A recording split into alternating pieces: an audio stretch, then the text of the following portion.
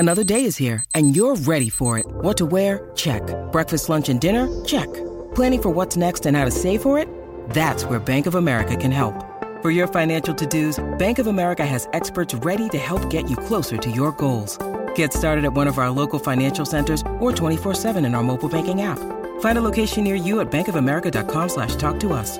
What would you like the power to do? Mobile banking requires downloading the app and is only available for select devices. Message and data rates may apply. Bank of America N.A., member FDIC.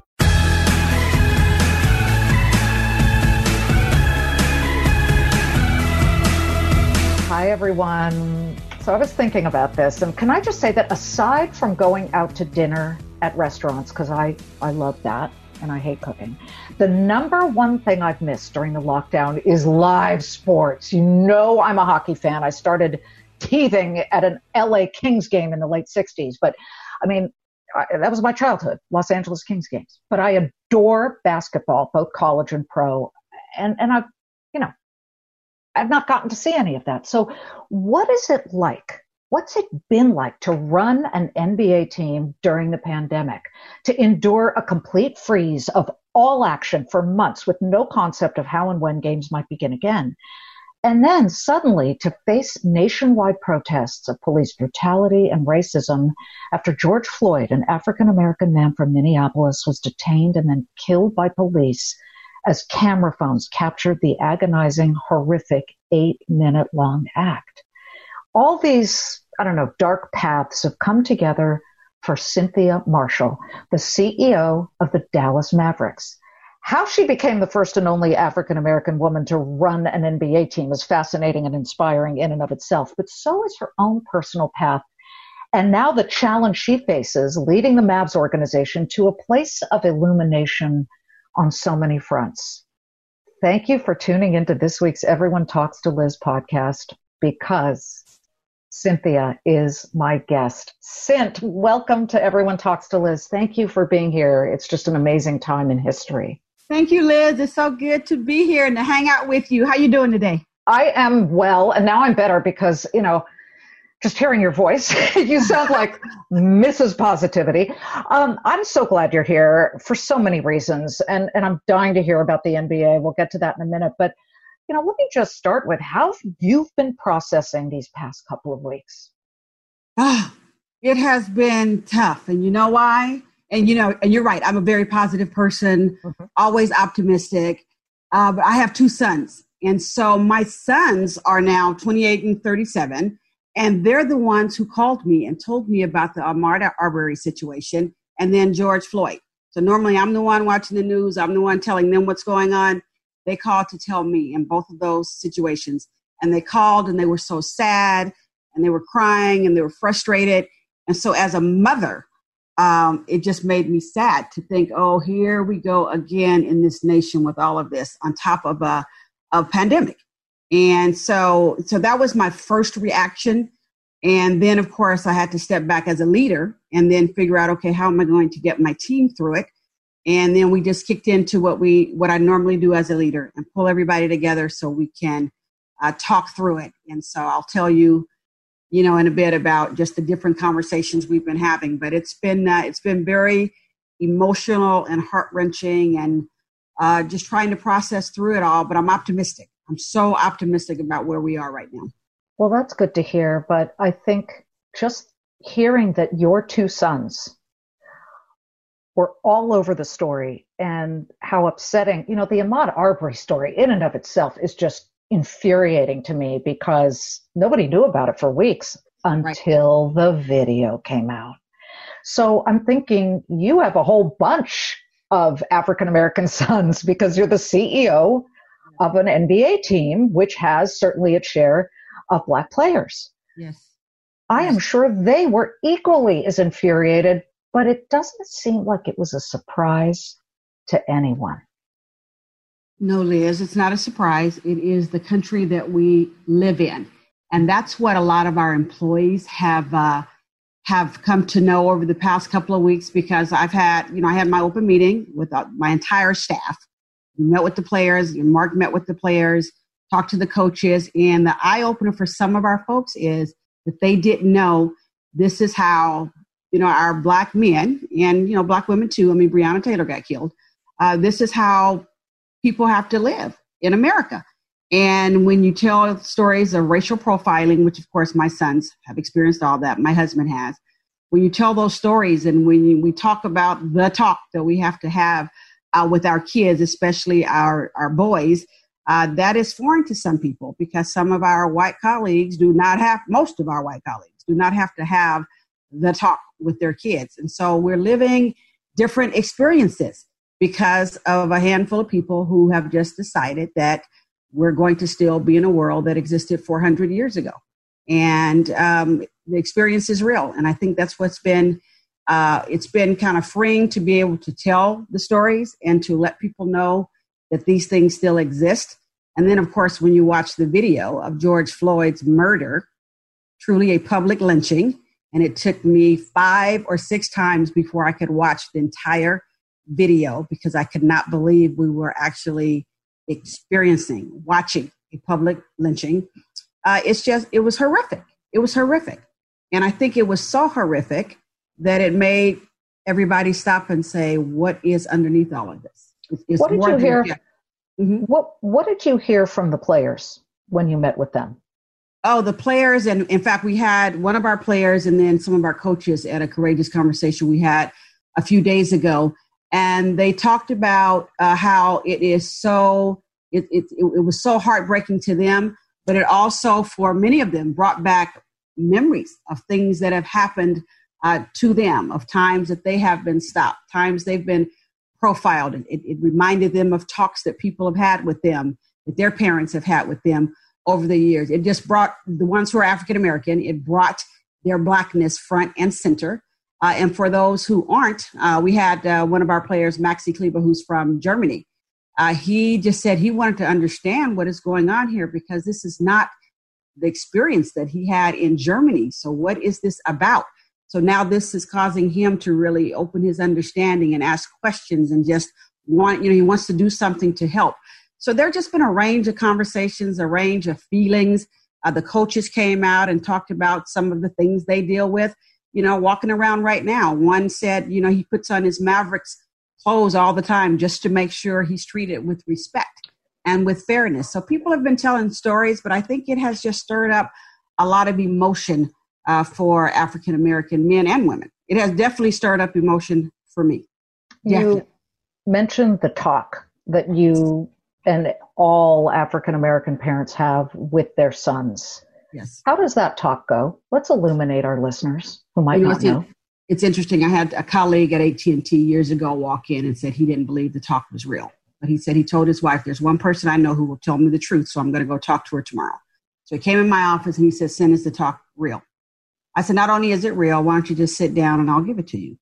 And the talk goes something like, you know what? And this is how my husband starts it. We do have we live in a wonderful country. We live in the best country on the planet. But we have a dark, sordid history of oppression and racism in this country that goes back to when Black people were sold as property. And so we've gone from that to Jim Crow, to the new Jim Crow, mass incarceration, segregation. So he goes on and on. He talks about just kind of what has happened. He said, and because of that, there are some people who fundamentally don't believe that you are a full person because you're Black. And then he'll tell our sons, there are some people who think who will be afraid of you and they don't even know you. So when you're driving, and especially when they start driving, you talk to them. When you're driving and you're pulled over, you put your hands on the steering wheel. You don't take your hands off the steering wheel. If they ask you for your registration, you say, sir, would you like to get it? My father told me to keep my hands on the steering wheel.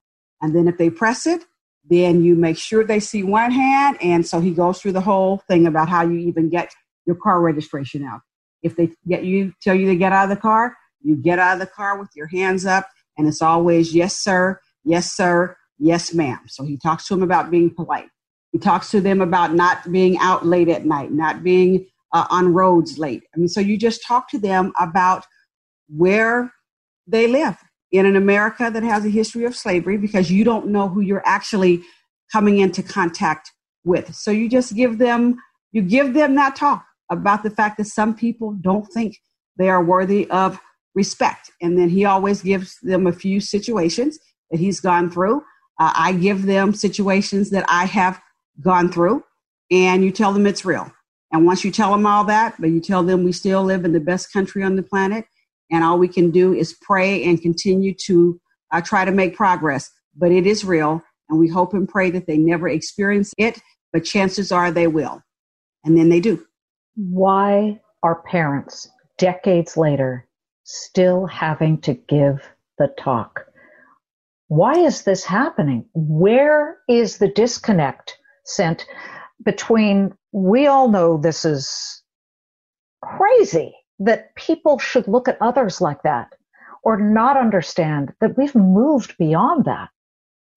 Well, I think it's because, and obviously I can only tell you what I think. I'm not a social scientist or a therapist or anything like that.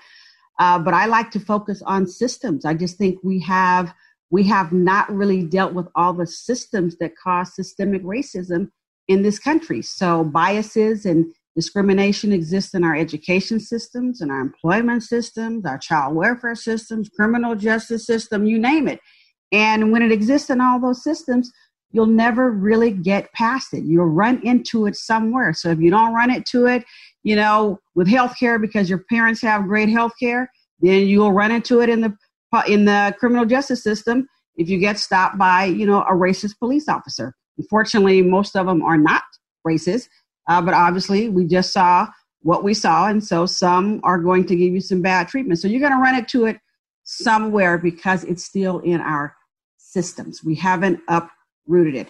And then you have some parents who have not talked to their kids. Racism is learned.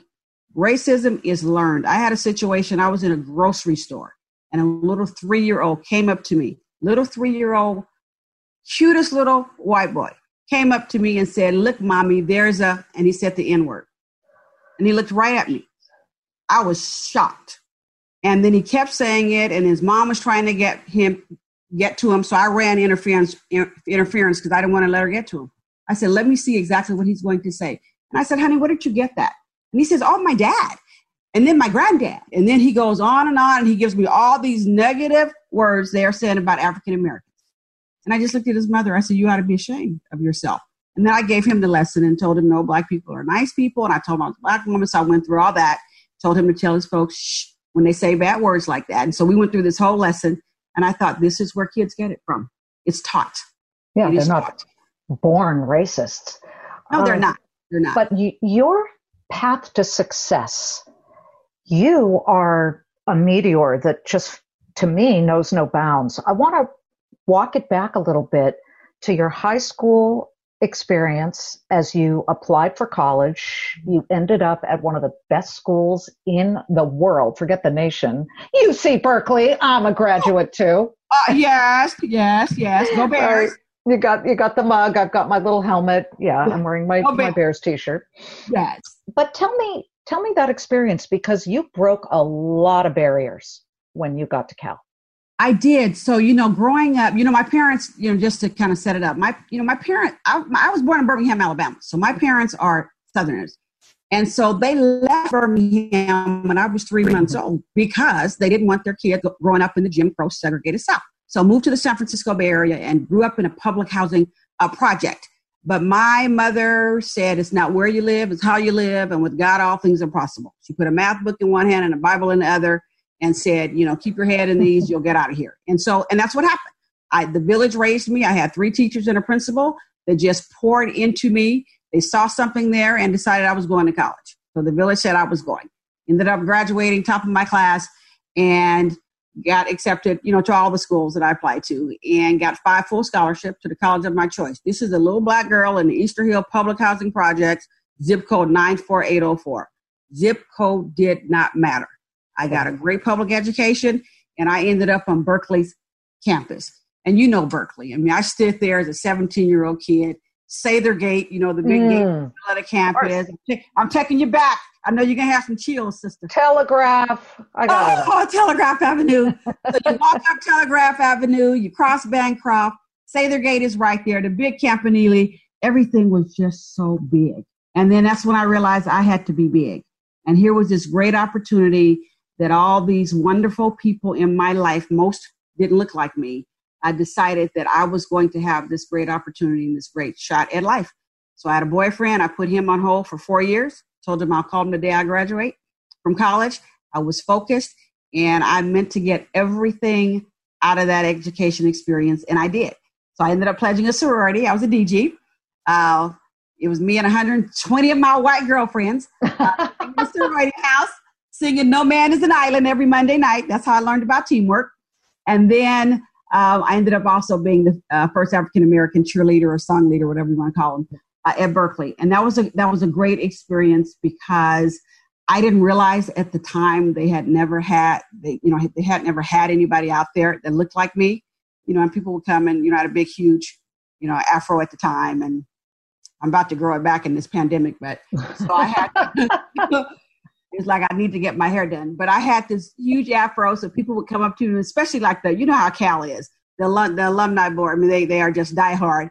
So I'd have these 80-year-old white men coming up to me saying, "Can I just touch that?" I never offended by it, because I knew it was different. I knew it was something very different. And I worked really, really hard because I wanted to show, once I realized I was the first one, I wanted to show that I was talented and capable just like everybody else. And they made me actually the head song leader too. So, but I had a great experience at Berkeley, dealt with my share of issues. I mean, my first class as a freshman, I had a teacher give me a paper back one time and said, "This is an A paper, but I don't give blacks A's." Oh, come on. Are you at Cal? Progressive Berkeley? My mother still has that paper. He said, "Because I want you to work hard." He said, "Because you will have to work harder than most people." Because, we represented 1% of the school. It was 300 out of 30,000 students. And he said, "I can't give you an A. I'm going to give you a B plus because you're going to have to work hard. And I need you to know now you'll have to work harder than everybody else." Well, I was just, flabbergasted. I'm a straight A student. I couldn't believe that. So I had to go and address that. And he ended up changing it to an A. But he got his point across. He said, "Well, A, I knew it would bring you here into my office." It's a big school. So, it's hard to, people think it's hard to get to the professors, but it's actually not. And he wanted to give me that lesson, which I still appreciated. I mean, in fact, I was going to say, okay, that's what I wanted to know. I appreciated it because that's when I realized, okay, this is different. I mean, my high school was diverse. I mean, we had honestly, probably 25% Asian, Black, white, Hispanic. So diverse high school. I was first African-American and female senior class president. So I always had opportunities. I mean, people would point me in the right direction and say, "Go out for this, do that." I would do it. But then I get to Berkeley and we're 1% of the school. And I realized, okay, this is different, but I still have skills. People have told me to dream and focus and take action. And so I'm going to do it. But it wasn't always easy, but I did. This is Everyone Talks to Liz, and we'll be right back. Hey, folks, it's your man, Keyshawn Johnson, here to talk about Angie, formerly known as Angie's List, your go-to home services marketplace for getting all your jobs done well. Now, you might be wondering, what exactly is Angie? Well, let me tell you, it's the nation's largest home services marketplace, connecting over 150 million homeowners with skilled professionals to tackle any project, big or small. As a homeowner myself, I always have things I want to work on for my house, whether it's general home renovations or fun projects like putting in a pool. With over 200,000 pros in their network, Angie makes it a breeze to research, compare, and hire pros, ensuring every job is done well. Whether you're fixing a leaky faucet or planning a full kitchen renovation, Angie's got your back. And get this, folks, Angie's pros aren't just any old contractors. They're your neighbors, often running small businesses right in your community. Plus, they've been rated and reviewed by others in your area, so you're getting quality service. So why stress over home projects when you can turn to Angie? From finding the best price to scheduling a pro at your convenience, Angie's got you covered every step of the way. So get started today at Angie.com. That's Angie.com, or download the app today to get started on getting all your jobs done. That's Angie, your trusted ally in home services. After you graduated, you climbed the ladder at AT&T for years and years, and you got pretty high up. What was your highest title you got at AT&T?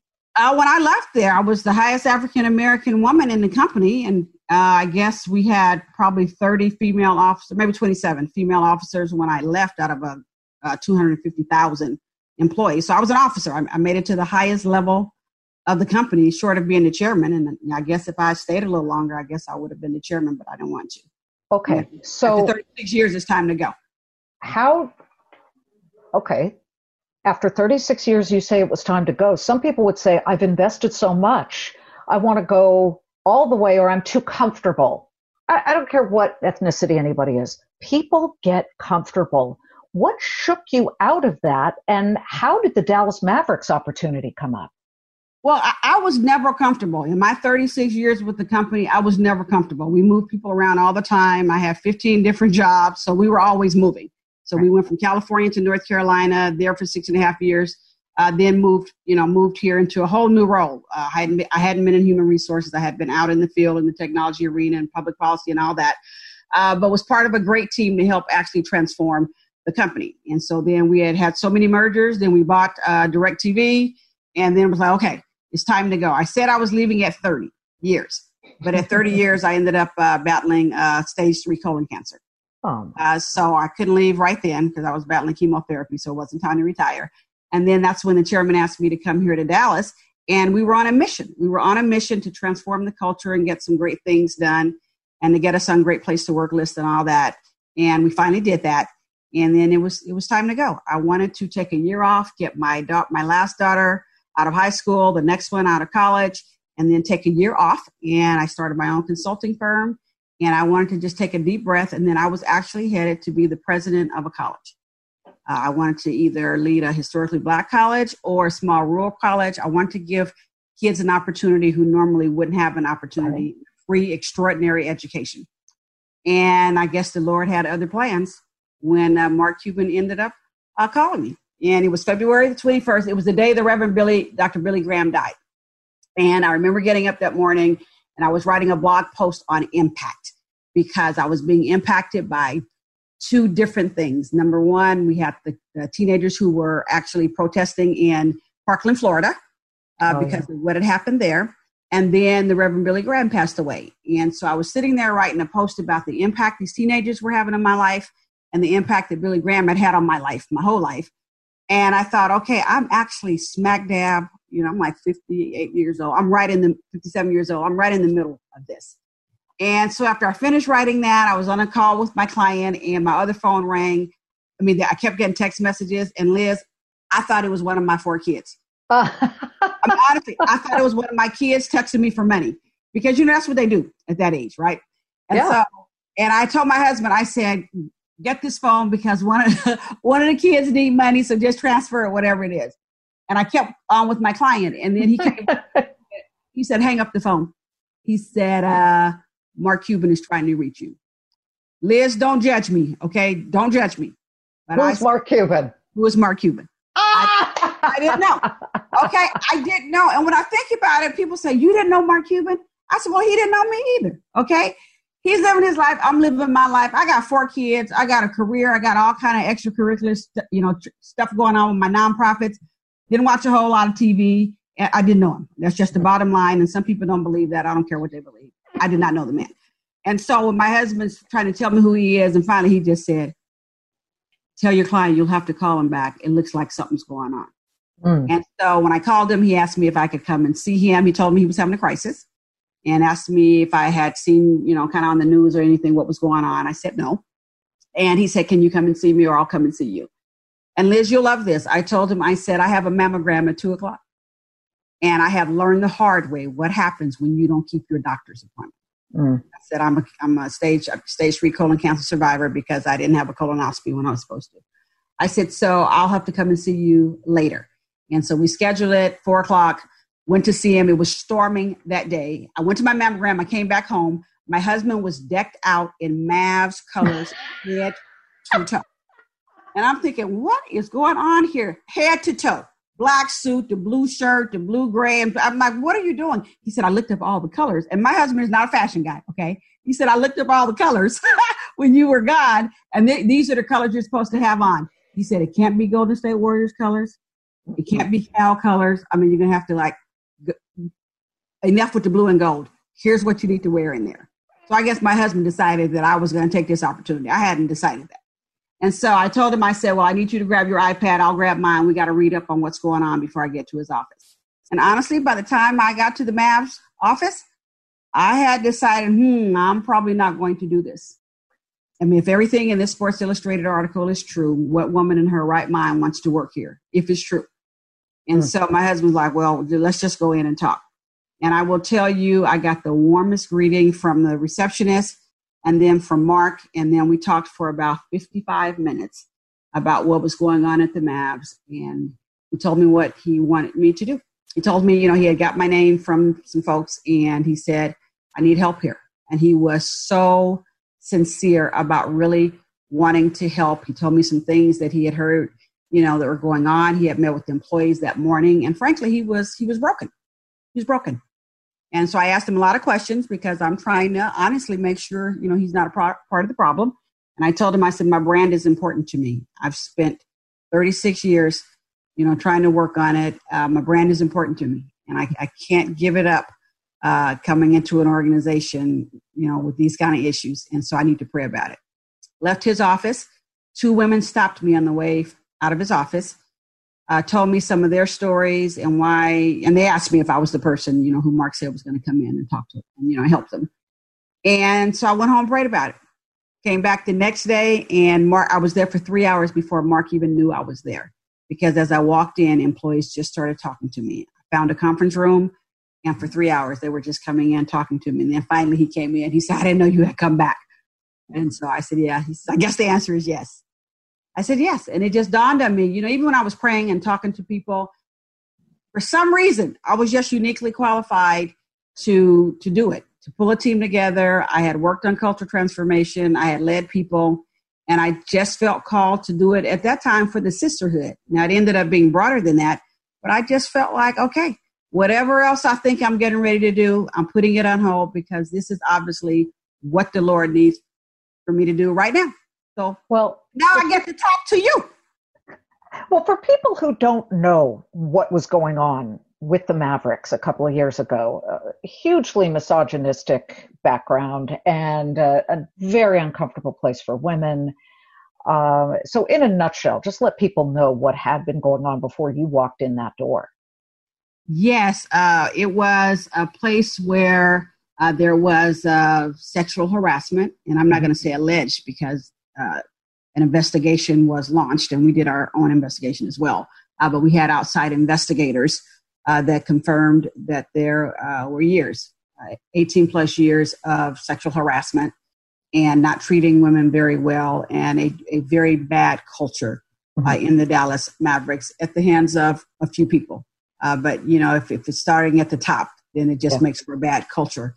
And so then there were just things going on, people doing just things, inappropriate types of things, the way they were treating people, bully type of behavior, absence of HR processes, lack of accountability, favoritism, just stuff, everything you just do not want to find in a workplace. Do you think that those problems held the team back from actually winning another championship for that time? I mean, how does it all weave into the business of basketball?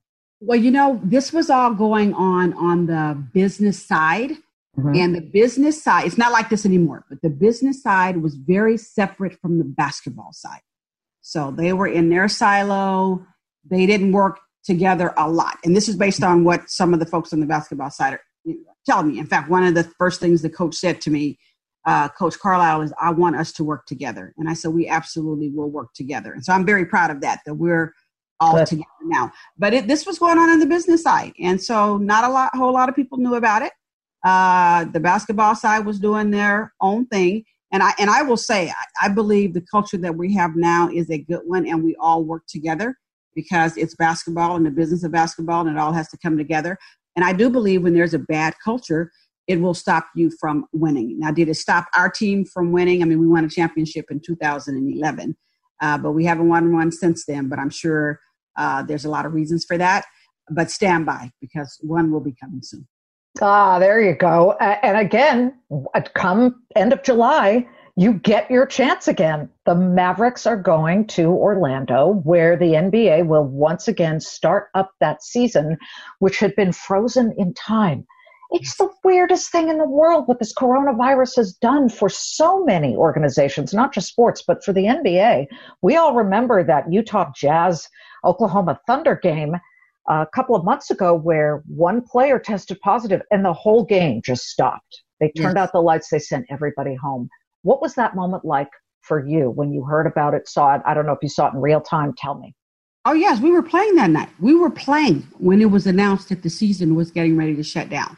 So we had been on a call earlier that day with the league, and the decision had not been made to shut down the season. We were just all preparing. We already had a business continuity plan in place, but we've had ours in place pretty much ever since I've been there because it's just something I learned at AT&T. You always have to have a plan in place for whatever the crisis is. You just plug in the name.